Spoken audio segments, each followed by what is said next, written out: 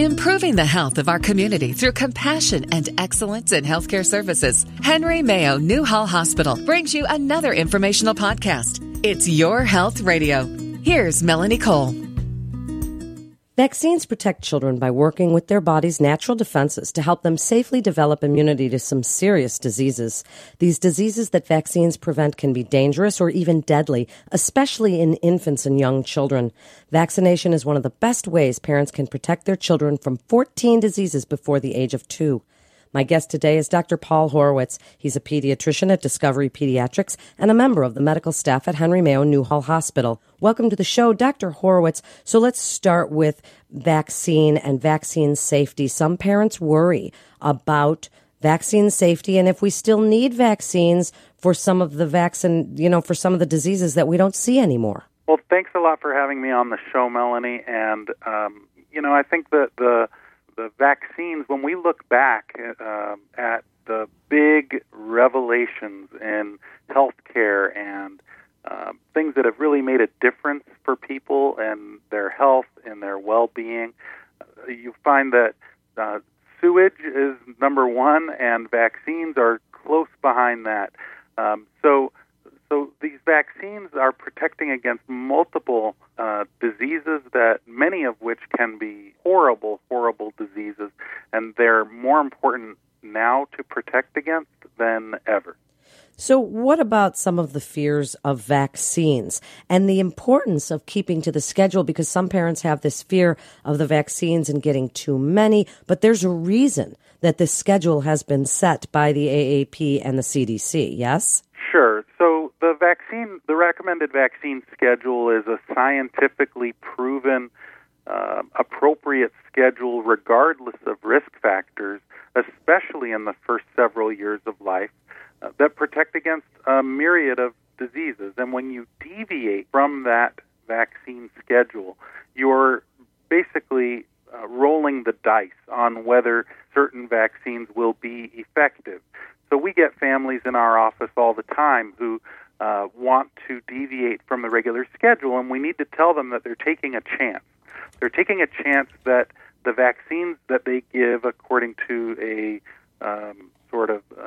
fabricated schedule that they've dreamt up or that they've pulled from online is going to be as effective as the scientifically proven effective schedule.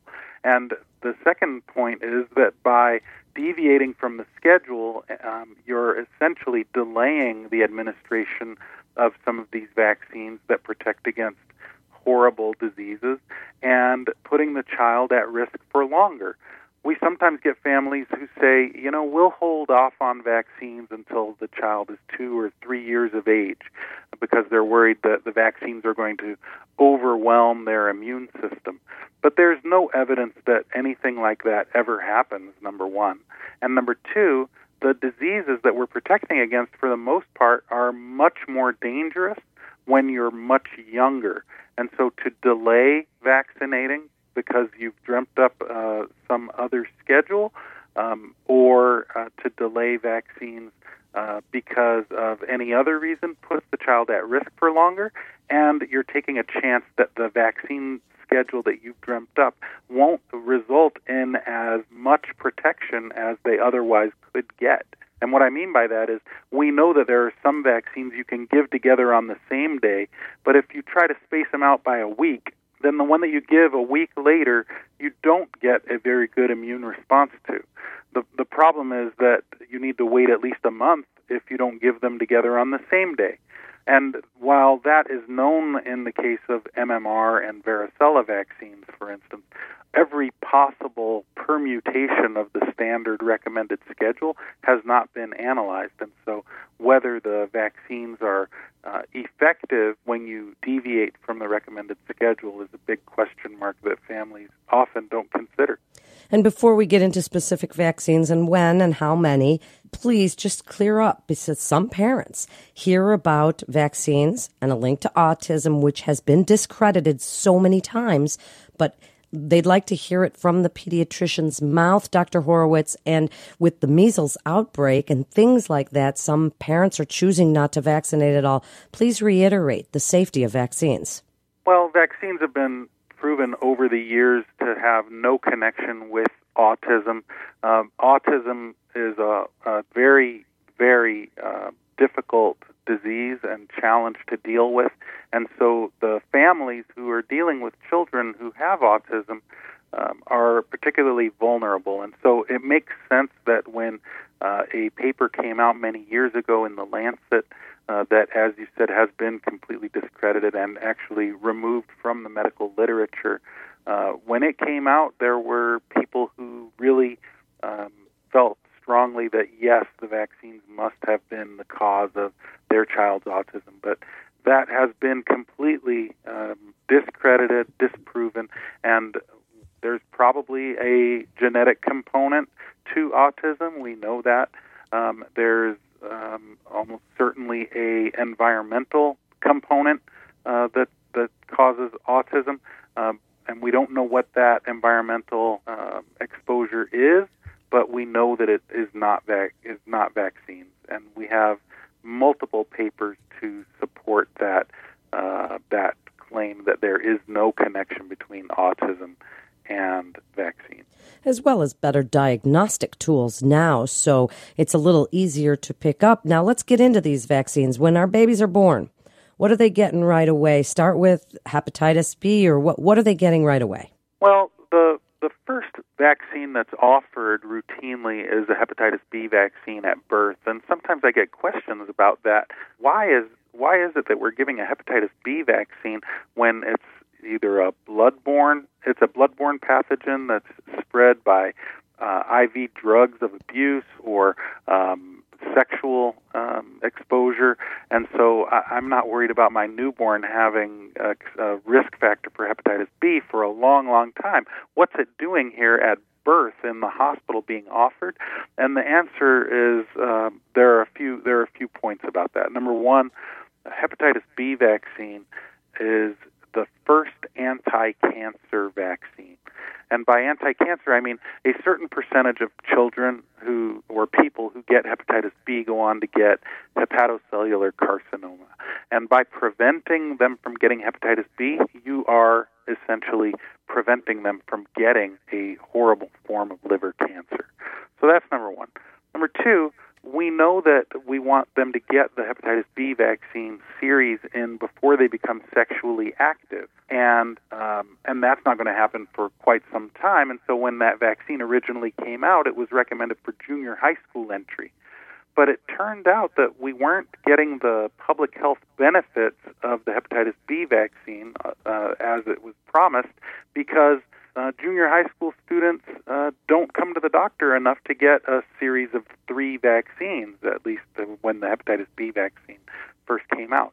And if you don't get the full set of the 3 vaccines, you're not getting the full efficacy of that vaccine.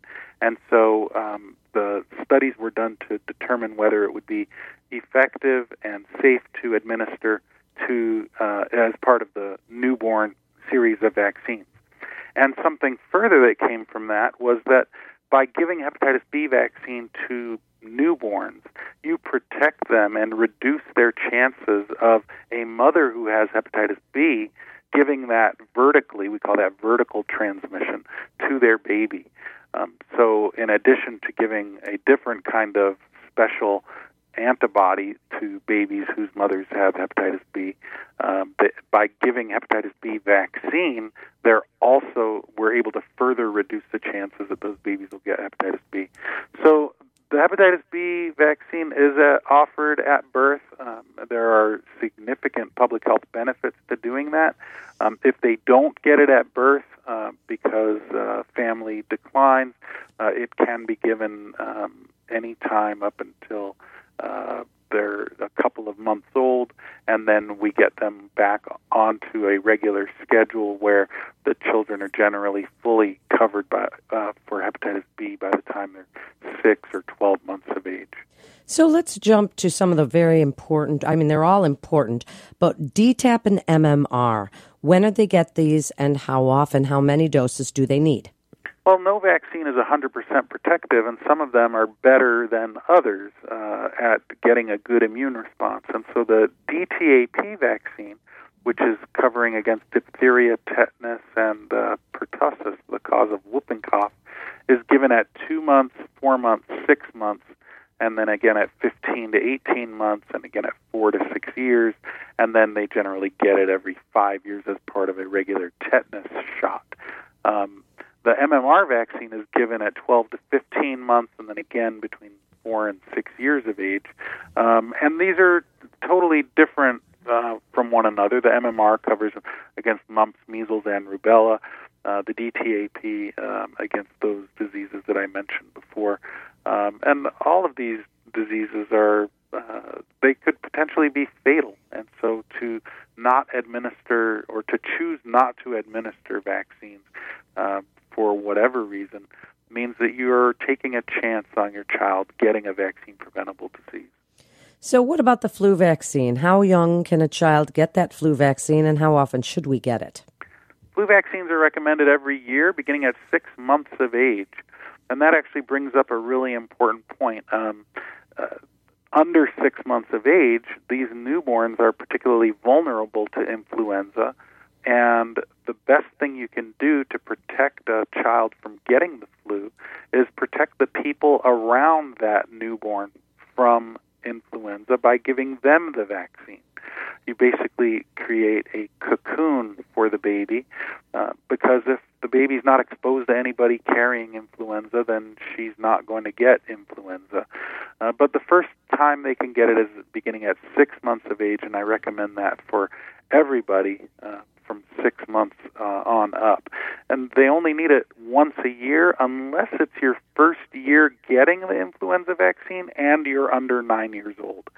So a 4-year-old getting a flu vaccine for the first time will get one at time 0, let's say November 1st, and then they'll get the second one December 1st. They get 2 vaccines 1 month apart if they're under 9 years old getting it for the first time, and then they get it once a year. And we recommend it every year, especially for the very young, especially for the very old, and anybody who is pregnant, because those are the 3 times you're most vulnerable to having problems related to influenza.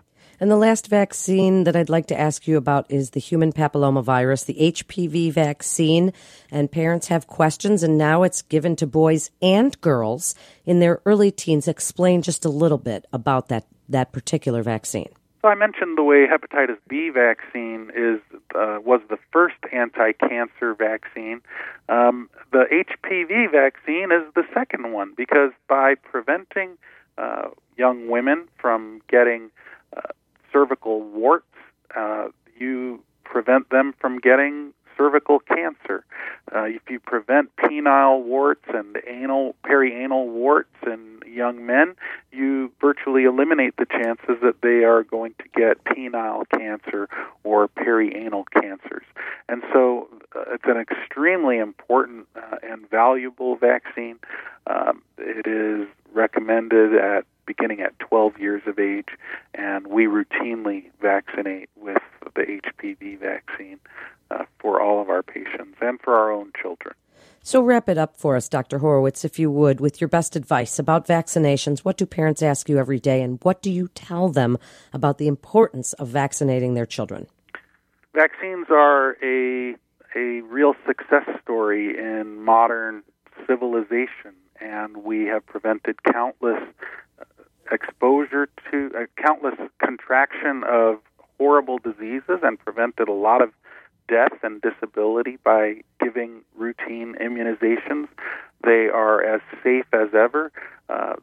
Although we protect against more diseases than we did 25 years ago, those vaccines are made in a much more purified fashion. So although we're protecting against more diseases, we're injecting children with less protein and fewer contaminants.